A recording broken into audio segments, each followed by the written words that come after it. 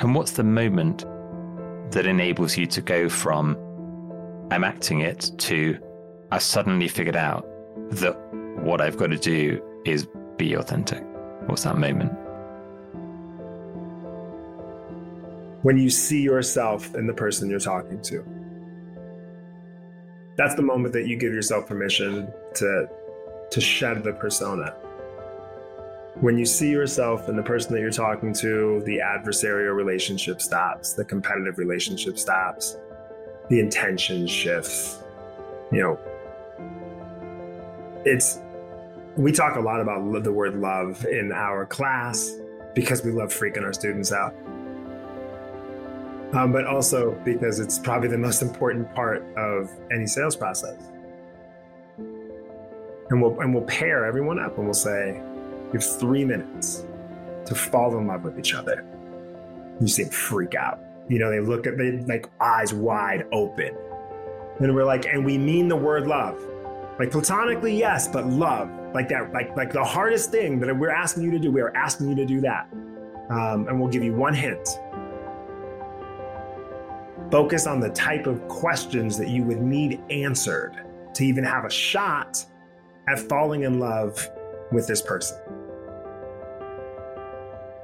And at the end of the 3 minutes, they all look up and they're all vibing. Like the moment that they fell in love was the moment that they saw themselves in the people that they were talking to, and those questions that they were asking, like they were based on what they believed in. Their morals, what they value. But we never asked them to do that. We asked them to fall in love and figure out what questions that needed to be answered in order to have a shot. And it was interesting because there's a fantastic endorsement in your book by Adam Grant. This book presents a fascinating paradox. The harder you sell, the less convincing you often become. And there's something that I'm hearing in this narrative from both of you, that to sell ideas or products or services really well, actually you need to forget about trying to sell at all. That is a magical paradox. We say it often, the best way to sell somebody something is to not try to sell them something. My name's Dr. Gary Crotaz, and I'm a coach, podcaster, and award-winning author of The Idea Mindset, a book about how to figure out what you want and how to get it. The unlock moment is that flash of remarkable clarity when you suddenly know the right path ahead. When I'm in conversation with my coaching clients, these are the breakthroughs that are so profound that they remember vividly where they were, who they were with, what they were thinking when their unlock moment happened. In this podcast, I'll be meeting and learning about people who have accomplished great things or brought about significant change in their life. And you'll be meeting them with me. We'll be finding out what inspired them, how they got through the hard times, and what they learned along the way that they can share with you.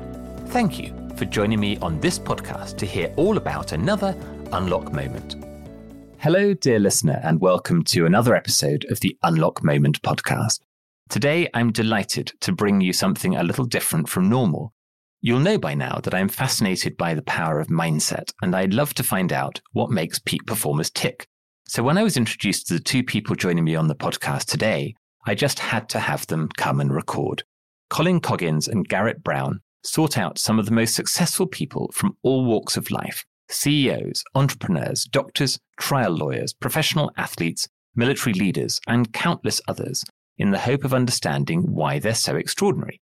They found that as different as all these incredible people were, they all had an eerily similar approach to selling. It didn't matter if they were perceived as optimists or pessimists, logical or emotional, introverted or extroverted, jovial or stoic.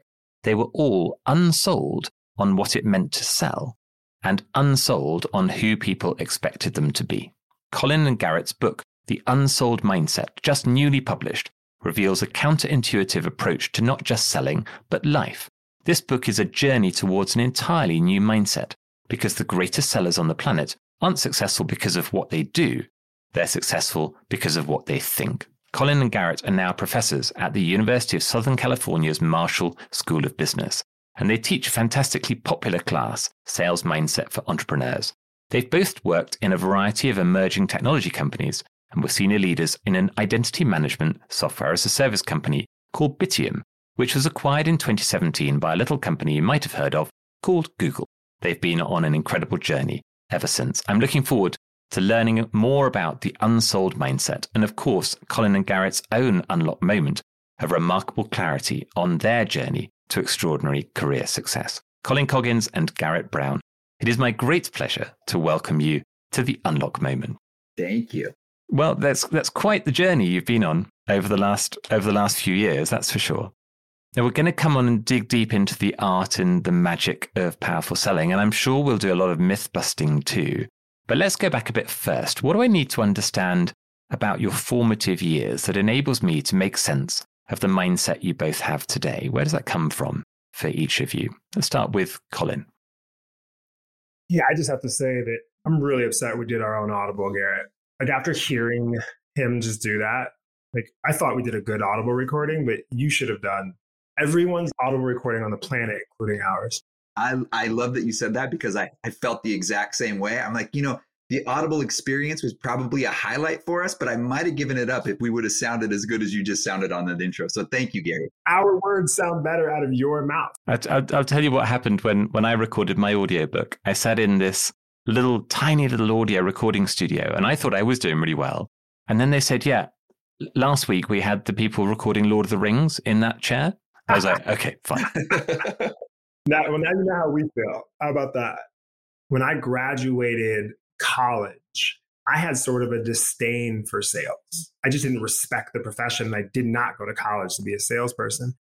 And I didn't get any other job offers soon enough for me to not have to move home with my parents. So I just took the first job offer I could get, which was a sales job. And I was really bad at it, partly because karma is interesting. And I just, I never respected the sport enough to even try to be good at it. And then partly because I was just really bad at it, like ashamed to be a salesperson and also not like having the skill to perform well. Didn't sell anyone for 2 months. And on the third month, at 21 years old, this boss of mine said, we're going to put you on something called a PIP. And I said, well, what's a PIP? And he said, a performance improvement plan. And I go, oh, they're going to fire me. So 3 months out of college, third month about to get fired from a job that I didn't respect and hated anyways. The only thing I was good at was blame displacement. I did what I thought any 21-year-old would do when they're about to get fired. I was going to screw the establishment over on my way out. And so that's what I did. I stopped reading the scripts. I stopped abiding by the dress code. I started only asking questions I actually wanted to know the answers to. I only laughed at jokes that I thought were funny. I only asked people to buy if I actually thought that they would gain value from it, forget if they saw value in it. And on accident, I broke the sales record that month, like on accident. And I had figured it out. Like that was this inflection point I'll never forget. The moment that they stopped looking at me like a salesperson and they started looking at me like a human being was the moment that I stopped acting like a salesperson and started acting like a human being. And then my entire career changed forever. But that was 21. And when you had that image of salesperson in your head, what did that look like? Describe that image. It is the same image that every one of our keynote audience members give us every time we ask this question. Because we ask 2 questions every keynote. The first question is, what do you think of when you hear the word salesperson? Yucky, smarmy, pushy, manipulative, aggressive. What I figured out in that inflection point, though, was, or that unlocking moment, was the answer to the next question that everybody answered. Who do you think of when you think of the greatest salesperson on the planet, like alive or not? And the 2 most popular answers out of thousands of people that have answered that question is Martin Luther King Jr. and Steve Jobs. And like a close third is Jesus, and a close fourth is like mom, dad, daughter, son. So this incongruence between who people think a salesperson is and who they actually are was where the book was born from. But this unlocking moment that you're talking about, it was in that incongruence that something was unlocked 3 months out of college.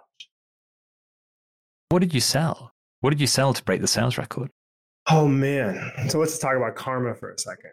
I really despised salespeople. I thought that they were everything we just talked about. And my mom had a father who was a traveling salesperson, and she didn't like him either. Okay. So like, I really did not like salespeople.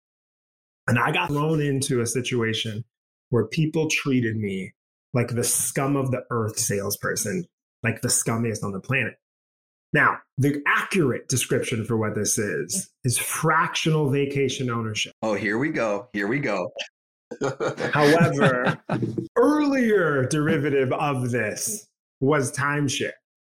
And listen, now you understand why I showed up and I was like, I was bad and I was ashamed and it was yucky. And 3 months in, I was about to get fired. The conversations changed when I didn't want the sale anymore. When I started like asking questions I actually wanted the answers to, and I was talking to like families that would say that the most important thing in their lives are to spend quality time with their kids, like uninterrupted, and that they can remember their first vacation from 40 years ago, but they can't remember anything else from 40 years ago. Like they're in the moment, they're talking about this stuff.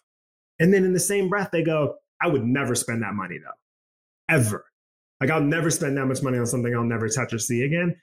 It was in these moments when I was like, oh, now that I'm seeing them as a human being, I'm seeing them as this. Actually, if they bought this, would be the only reason they would ever do what they actually want to do. And then we had a conversation and it was like a vibe, you know, like one of those conversations where like, I don't need anything from them because I don't think I'm going to get fired anyways.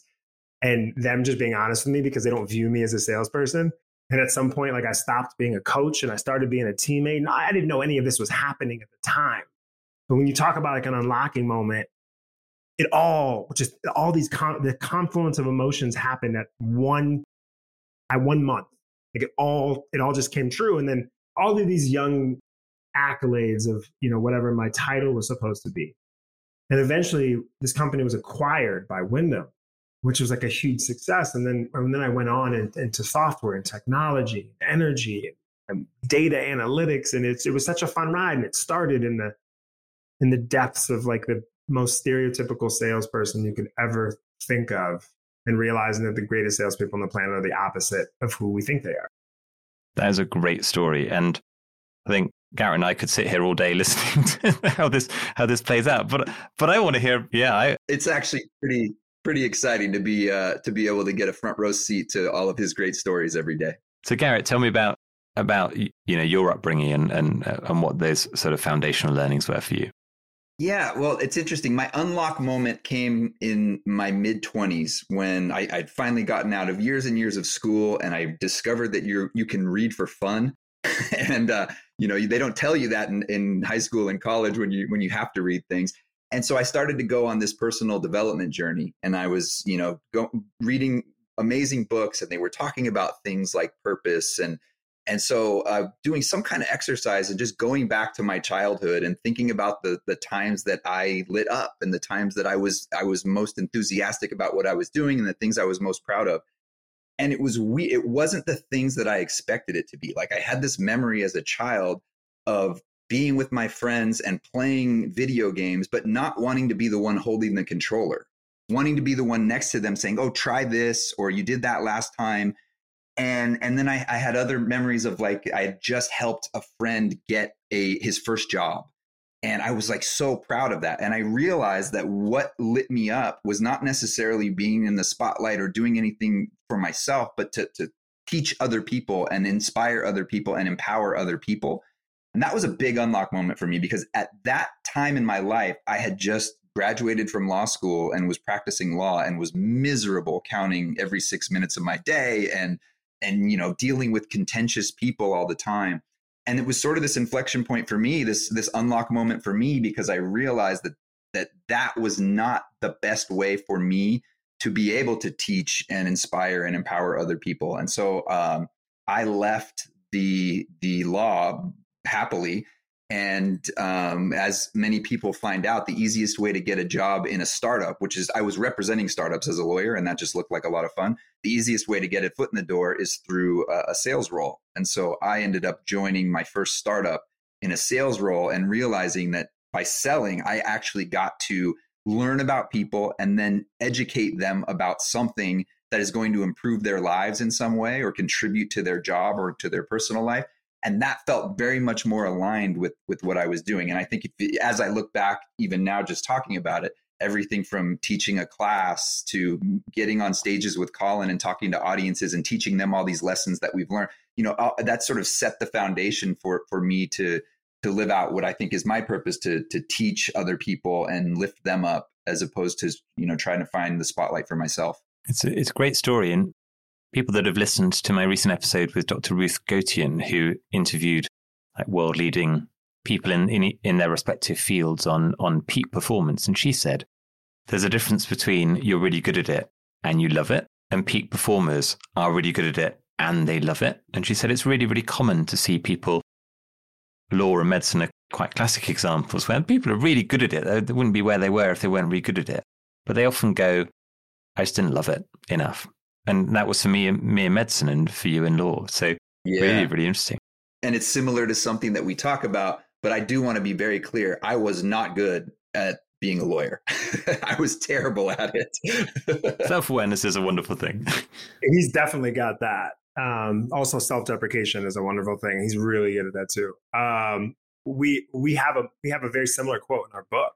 I love that she just said that what you're good at and what you love are not always going to be the same thing. And the exercise of looking for the areas, in what you're good at, that you do love, that you would do for free, and how you can intelligently and intentionally ignore the parts of your job that don't bring you joy, that don't give you energy, that don't light you up, to use Garrett's appropriate words. I love that she said that. Makes a lot of sense to us. Bring us forward into the story where your paths crossed. I love this story because you can't see our ankles, but he was wearing the loudest polka dot socks you can imagine. And I had no socks on. I had no show socks on. Or at least that's what I wanted you to think. I actually didn't have any socks on because I don't like wearing socks. But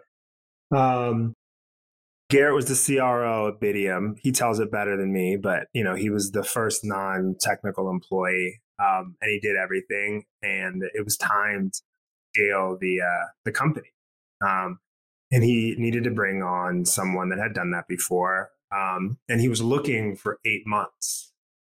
God, Garrett, you say this story so much. I literally know all the details.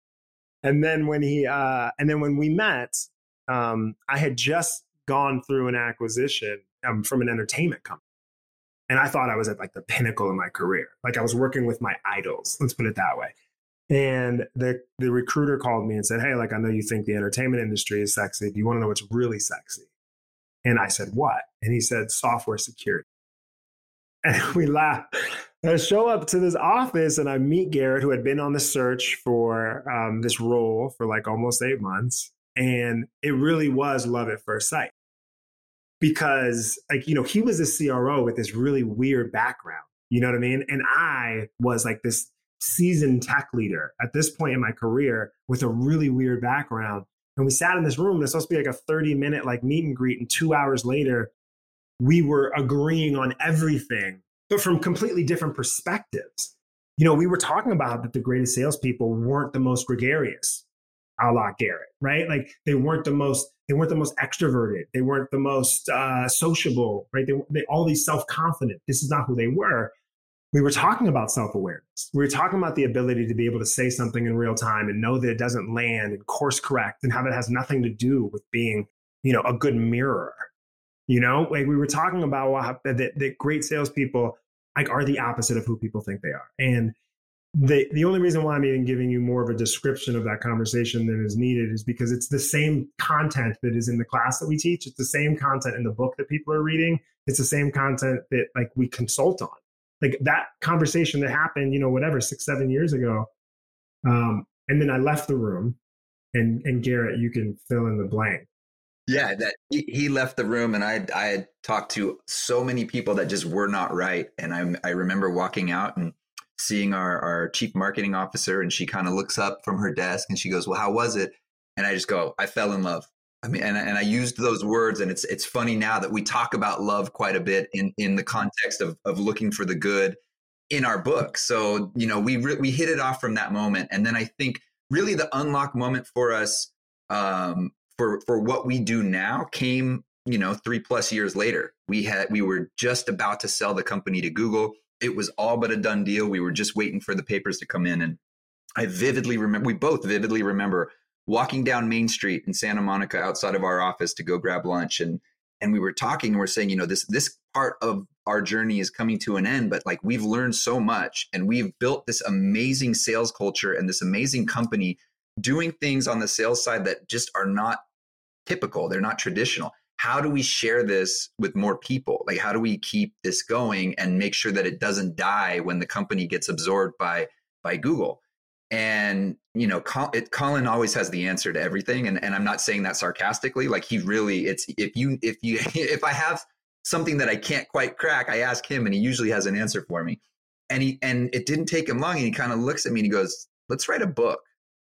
And we paused and we looked at each other and we realized, I think we both knew in that moment, like that's a great way to really scale something and to get something out into the world that a lot of people can then get their heads around and understand. And so from there, it just all took off and we started talking about book concepts and we were also, as we looked at other ways to scale our message, we started jumping on any stage that would have us at conferences or in front of companies and in front of classrooms as guest lecturers. And so it all really started with that conversation, but that led to our class at USC, Sales Mindset for Entrepreneurs, which we are super proud of, and we can definitely talk about that. And it led to the book deal, which started as an idea and ended up, with an amazing deal with one of the biggest publishers in the world. And now our job essentially is to go and work with companies and stand in front of audiences and talk about this stuff that we were just as passionate about back then, and have continued to learn about and build on ever since. And was it always called the Unsold Mindset? No, definitely not. It had about 57 names before that. It was as we were talking to all these people, and you mentioned in your beautiful introduction, we started out talking to salespeople because we thought we were just going to write a book about the mindset of great salespeople. But as we asked them that question that Colin mentioned of who's the greatest salesperson that you know or that you can think of, that started leading us immediately out of the sales world and into all of these other worlds, whether it was the military generals or artists or actors or anything else.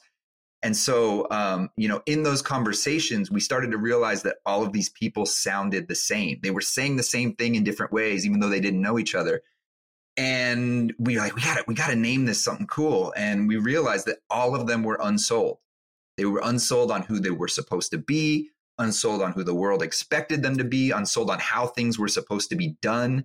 And we just fell in love with that concept, and it's stuck, and it's served us very well ever since. And when you say unsold, what do you mean? Sorry, I was just laughing because I remember getting we really value feedback. I remember getting feedback from, I don't know if it was a publisher or PR person, someone. They were like, why would I ever read a book called Unsold? Like that was remember that quote, Garrett? And like we put it somewhere special, to really remember. If I tell you this is how you're supposed to do something and you come back to me and go, I'm not buying that. I'm going to do it my way. That's what we mean. They were not sold on how things were supposed to be done and on who they were supposed to be. They weren't buying what society expected of them. This idea that, you're who people expect you to be and who people hope you are, a lot of times are two different people. And these unique, special individuals who are at the top of their game because they can sell ideas and sell themselves and sell products and services better than anybody on the planet by being the opposite of who people are trying to be when they're in sales roles. These people, they look at the world and they see these expectations and these titles that are expected of them, and they're just not buying it. Like Chef Roy Choi, is not buying what a chef is supposed to be. And so he reinvented the food truck landscape, and now he's got like a movie after him that Jon Favreau, started. Snoop Dogg was unsold on who a rapper was supposed to be. And now his revenue streams are countless, and he's at the center of Web 3.0, and he's timeless. Jeff Aroff, right? The founder of Rock the Vote. These are people, when Garrett said it earlier, Garrett said, we went to sales professionals. Adobe, Google, like these, like real, we went to sales professionals across different verticals and said, why are you good? Who do you think is the best? And they all pointed to people that weren't sales professionals. It was fascinating. They were all unsold on who they were supposed to be. And by the way, the word sales, most people that are listening probably don't identify what they do as sales. But if you were to break down the definition, right, and really compartmentalize and deconstruct it, everyone in the book and everyone that is doing anything, when it comes to changing the world or changing other people's lives, like they're moving people. Like they are selling. So they just redefine what selling means. And I think that's what unsold means. I really liked a little phrase you use, because I think a lot of people, when they think about selling, they think about selling things or maybe services. And then you said, and they're selling ideas. And that makes a lot more sense when you go, oh, now I understand. These people that are the best salespeople, often they've not got a product they're selling at all, but they are the most influential of people. And of course, if you sell an idea, you can sell product. Did you meet people who did sell products and were amazing salespeople? They're the opposite of who you think they are. Like we met like an advertising technology executive who was at the top of her game for the last 20 years, and she hates technology. Self-admittedly, can't stand it. But she loves people. Like she loves solving problems. She loves being in relationships, can't stand tech. So we're like, so how is it that you're so successful? And she was like, I'm really good at saying I don't know. Like early on in my career, I tried to know all the answers. I could never know them all, right? I ended up looking like an imposter because I was. And at some point, I just started ignoring the parts of my job that I was forcing myself to show up inauthentically passionate, and I wasn't. I said I didn't know once. And I realized that these people, these customers in this segment, they were giving me more love and more credit for being resourceful enough to go out and find the answers, acknowledging that like my solutions and problems are unique to others, than if I would have a generic answer and just assume that I knew all the answers. That was her entry point into understanding that people will say no to you because you're right. Like that know-it-allism and belief superiority, like no one wants you to be the smartest person in the room. They'll give you more credit for being a learner than being a knower. These are concepts from someone who is a sales professional and is doing the exact opposite of what most people, sales professionals do. Do you think that what people are taught to do in sales, that curriculum is devised by people that don't understand this thing you're describing, that the best salespeople explicitly don't do that?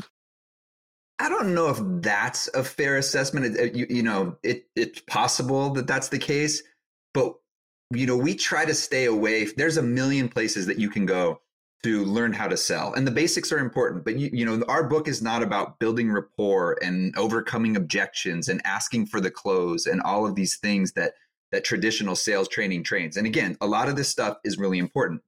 But the question I would ask is, if everybody has access to all of those trainings, they have access to the same books, they have access to the same podcasts, why is it that in any given organization, 20% of people are thriving and the other 80% are trying to figure it out? And it's because they're consuming the information in a different way. And that's why we are so obsessed with mindset, because they're thinking about it in a different way. And I'll give you a great example. Like if you read some of these traditional sales training books will talk a lot about mirroring, right? Where if your customer crosses their legs, the great salespeople mirror the people that they're selling to. If the customer's crossing their legs, the salesperson's crossing their legs. So now we've got these generations of salespeople that are out there like moving their arm and crossing their legs and thinking about how their customer is looking so that they can mirror them. The reason for this is because at some point a long time ago, somebody was watching a great salesperson in action, realized that salesperson was mirroring the other person, and decided that was the reason that they were having this connection. But in reality, if you look at the science, mirroring happens naturally as a result of a deep connection. So what was actually happening when they were watching that great salesperson is that great salesperson, he or she was connecting with the customer in such a way that they just naturally were mirroring the person. They were not thinking about where their arms and legs were. But again, somebody wrote that down. And after that, people are now thinking about this. So that's where the mindset comes in. It's not about the mindset of like, this is the tactic and I'm going to do mirror. This is, I'm going to build such a deep and authentic connection that whatever happens physically or otherwise as a result of that, that's a byproduct. So that we get obsessed with mindset, and that's a big reason why. So unpack that for me, and unpack what is the mindset that makes you this amazing salesperson. I want to back up just one step to answer that appropriately. Sales IQ is definitely directly correlated to emotional intelligence. And we don't talk a lot about that because it's an overused buzzword. But the pillars of emotional intelligence are very important. And what Garrett's talking about, like this example of the mirroring example, is that great sellers aren't great because of the tactic of mirroring. Like they're great because they do something, feel something, care differently enough to be engaged, like that engaged. And so, unpacking that is sort of the book, right? These characteristics. But really, like if you boil it down, there is a subset of society that is very comfortable giving themselves permission to show a piece of themselves, that most of us are intentionally and adamantly trying to hide from others. Like most people, when they get into a selling situation, especially if they hate the word sales, when that shame sets in, they just try to put on the persona of who they think a great salesperson is supposed to look like, a la the opposite of who actually a great salesperson is, because they don't think that their imperfect, flawed, authentic self is worthy. But there are some people that know everyone is imperfect and flawed and has this authentic self, and who people expect you to be is one thing, professional and courteous and well-mannered, but who they hope you are is like them, right? People like them. So some people have figured out, like, let me just make sure that they know you are my people, right? And what's the easiest way to do that? Just to show you I like you. So I have no problem like showing a piece of me. Like this hyper authenticity in this book, like we have never seen anything like. We were watching people talk to themselves out loud in front of other people. Like that's how comfortable they were. We're like looking at a sales leader, and he's a great sales leader because he's like, you can tell by his resume. And he gets on and he's like, hey, like my name is Jason, and he says, I'm an SVP of, and he stops, whatever his title is, right? Like I'm a sales manager, and he stops mid-sentence, and he backs up and he looks at the ceiling. He goes, why do I keep doing this? Looks back at us and goes, can I start again? Garrett and I, up to that point, had never even been in a conversation where all we found was good in someone. So we were back. We were like, why were we looking for the good in this guy for so long? Like, that's not our jobs. And we knew it was because we knew he was such a good salesperson. And we identified this like micro moment of connection. There's these 3 seconds. We were like, there's no way he's selling us there, like in that moment. And he just never took us back down. And I'm telling this story because, when you ask a hard question, like, hey, like, what is it that makes them great? The best example of permission to be authentic and why these people are who they are, we saw it during lockdown. During lockdown and COVID, we saw a group of salespeople across multiple verticals that historically were underperforming, and they were doing really well, like weirdly well during lockdown. And so we started looking at the tape to figure out why. And they were doing well because of lockdown. Like every conversation that they entered sounded very similar to one another. And they were like, hey, like, thanks for showing up. This is really weird. I'm just acknowledging the elephant in the room. That's my 2-year-old behind me. That's my wife with a mask on, running behind, trying to put a mask on a 2-year-old that's not wearing a mask. That's the laundry room. That's school for now. Anyways, this is weird. I want to call it out. And these people on the other end of the Zoom, they take these real, visceral, like deep breaths, like, oh, thank God you said that. This shit is so weird. This is my first pandemic too. Like you would catch them, like you've never seen a customer and a prospect and a salesperson catch a vibe in 10 seconds. But it was because the customer or the salesperson knew beyond a shadow of a doubt that person on the other end of the Zoom was living a shared experience. They knew without a shadow of a doubt they were living an imperfect situation, that they were probably just like them, at least during lockdown. And they were right. And these great salespeople just know that without lockdown. They just know that they're talking to their people, even if like they're not supposed to like acknowledge it. I knew this was going to be a great conversation. And not only because we've all written a book with mindset in the title, but the word authenticity. So the idea mindset, my book is IDEA stands for identity, direction, engagement, authenticity. And it's about knowing who you are, where you're going, for a future that you love what you're doing every day and that it is connecting with your values and sense of purpose. And that, when I describe that to people, they find it a bit complicated to get their head around. And then they go, what does it feel like when you're there?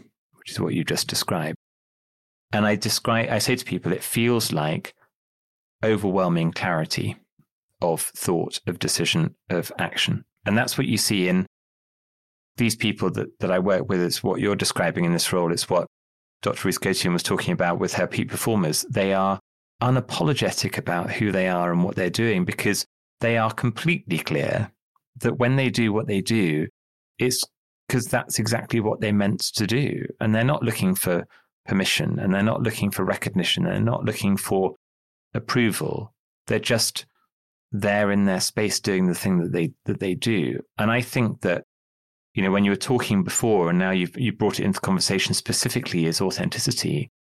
That's the word that is really, really visceral and vibrant in this for me, that these people you're describing are just being authentic, but massively authentic. That's exactly it. And if there's one umbrella word for all of the different elements of the Unsold mindset, it is authenticity, because each chapter is a different element of the mindset. And it all goes back to setting up the infrastructure to give yourself permission to be authentic. And so, you know, a lot of people will hear this and they'll go, oh yeah, I can act authentic. And we go, no, you have to be authentic. Yeah, I get it. I'm going to act authentic. By definition, you cannot act authentic. You have to set up the infrastructure and give yourself permission to be authentic. And so that's we're glad to hear you say that. That's why we were smiling, because we feel the same way. And what's the moment that enables you to go from I'm acting it to I've suddenly figured out that what I've got to do is be authentic? What's that moment? When you see yourself in the person you're talking to. That's the moment that you give yourself permission to shed the persona. When you see yourself in the person that you're talking to, the adversarial relationship stops, the competitive relationship stops, the intention shifts. You know, we talk a lot about the word love in our class because we love freaking our students out. But also because it's probably the most important part of any sales process. Like, I don't care what you call it, you move differently when you're enamored with the people that you're talking to. We all know what it feels like to be in a conversation with someone that like is looking for the good in you. And like in any sale, I don't care, you know, your teacher, investments, you know, customers, like you want people to believe in you and in your product and what you're saying. If you want that, you have to also believe in the people you're asking of that. And so we have noticed that we have this exercise and we'll say, you know, to our students, like, look, we're going to pair you up. And we always do this intentionally. We'll do like the senior, you know, D lineman for USC's football team is about to go in the league and like the sophomore data scientist, you know, and we'll pair everyone up and we'll say, you have 3 minutes to fall in love with each other. You see them freak out.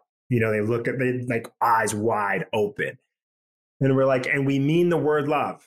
Like platonically, yes, but love. Like that, like the hardest thing that we're asking you to do, we are asking you to do that. And we'll give you one hint.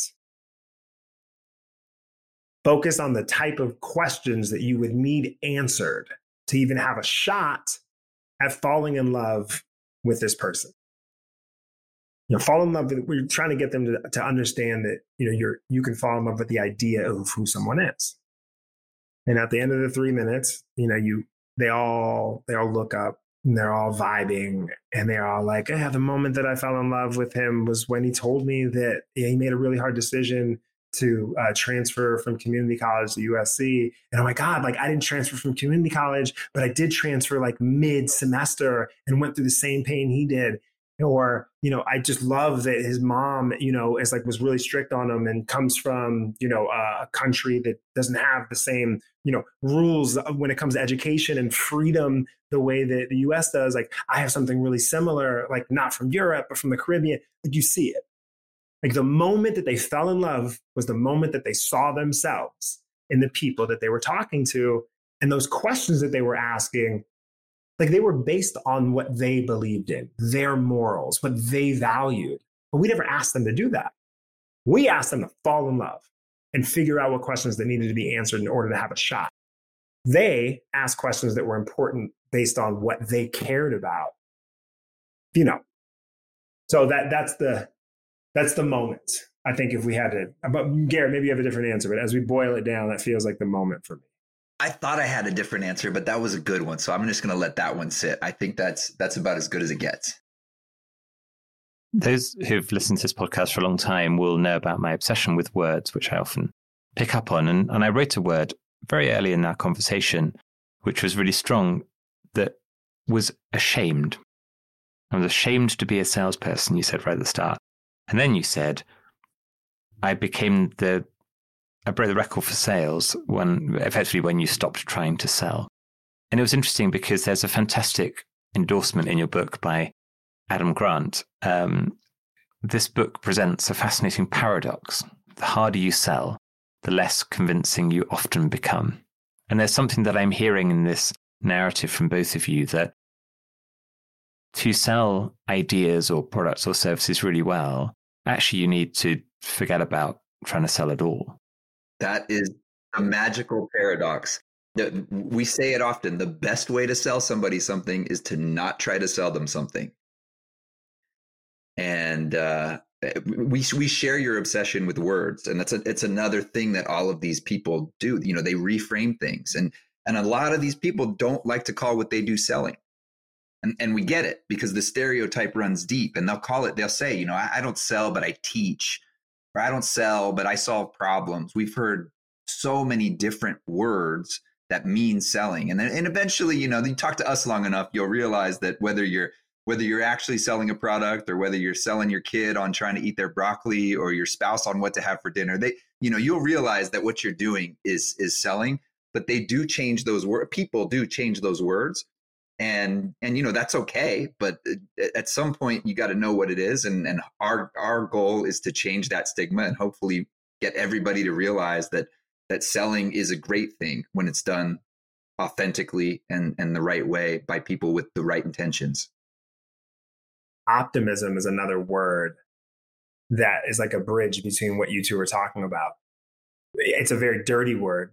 It's why we had to open up the conversation talking about toxic positivity first. But if you find like a great seller, they normally are pathologically optimistic enough to assume you're already a customer, or at least they treat you like you already are.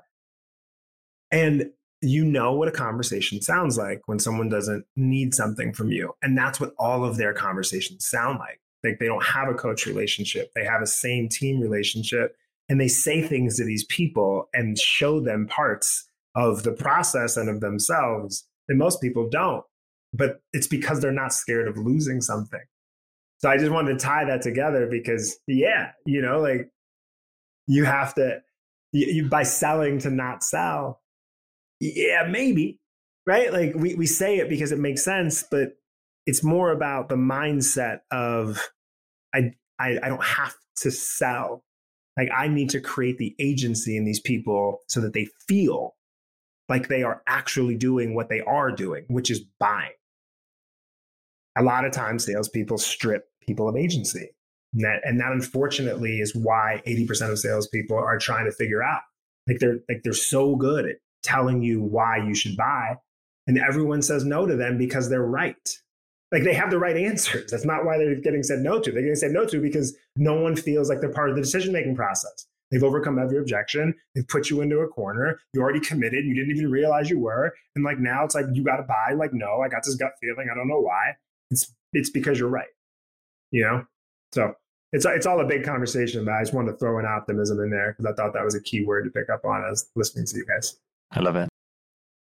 Most people who listen to this podcast probably are not in sales roles, but you say in your book, we all sell every day. So just in terms of what people should take away from this, if they are not people who feel like they sell something, but what do they take away from the Unsold mindset? Well, hopefully by now they've already realized that they're selling every day. Colin said it best earlier. You can't do anything important without being able to move people. Big, small, it doesn't really matter. And that's selling, right? Inspiring people, getting them to jump on board with an idea or selling products and services. Steve Jobs, as we mentioned, is usually one of the top answers on who the greatest seller ever is. And he's just known for selling products, and he's revered for that. And, granted, he had his downsides as well, but I think overall history looks at Steve Jobs as one of the most successful sellers of all time. He changed the world, and nobody can really change the world without being able to sell. So I think that's what we would say is that, if you want to do anything important, you have to be able to move people, and moving people is selling. Last question. When you think about each other, what's a thing that each of you do that makes you really good at selling about each other? That's easy. You want me to go first to buy you some time to think about something nice to say about me? Colin is, I always tell people that if Colin had decided to be a therapist, he would be the greatest. He would be a Freud level therapist. Like, he is so brilliant at understanding what people are thinking and what they really mean. And I think that's just because he's a deep empath. Like, he understands, whether he knows it or not, or would call it this, he just understands human emotion, human psychology, human behavior in like an intuitive way. And that it enables him to connect with people in a way that I've rarely seen in my life. Like, how can you not be drawn to Colin? And that he is a good person and has your best interests in mind. And there's, what you see is what you get. And authenticity is not something he just talks about, like he lives it. So I think all of those things combined make him a super seller, in the best sense of the word. End tape. Cut. I'm glad this isn't on video because I'm not really sure how my face looked hearing my. Listen, we are best friends in real life. People ask us that often, and so I think Garrett's comfortable saying really kind things about me like that because he's also very comfortable saying really mean things to me.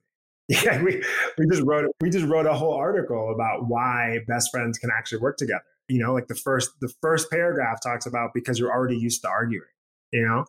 So I could say the kindest of things about Garrett, which I tell him to his face. For the audience and for maybe a takeaway, I would say I've always said that if I were to, have an unlimited budget and create a company, my first hire would be a chief devil's advocate officer.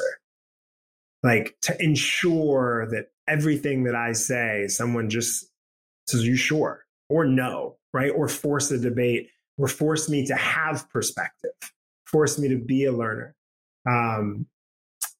Garrett has continues to make me a way better, well-rounded individual because only him and my wife can bring me down to a level where humility would be a goal, right? Like, they just destroy me to the point where I really have to think about, well, if I'm distilling this concept down to what's most important.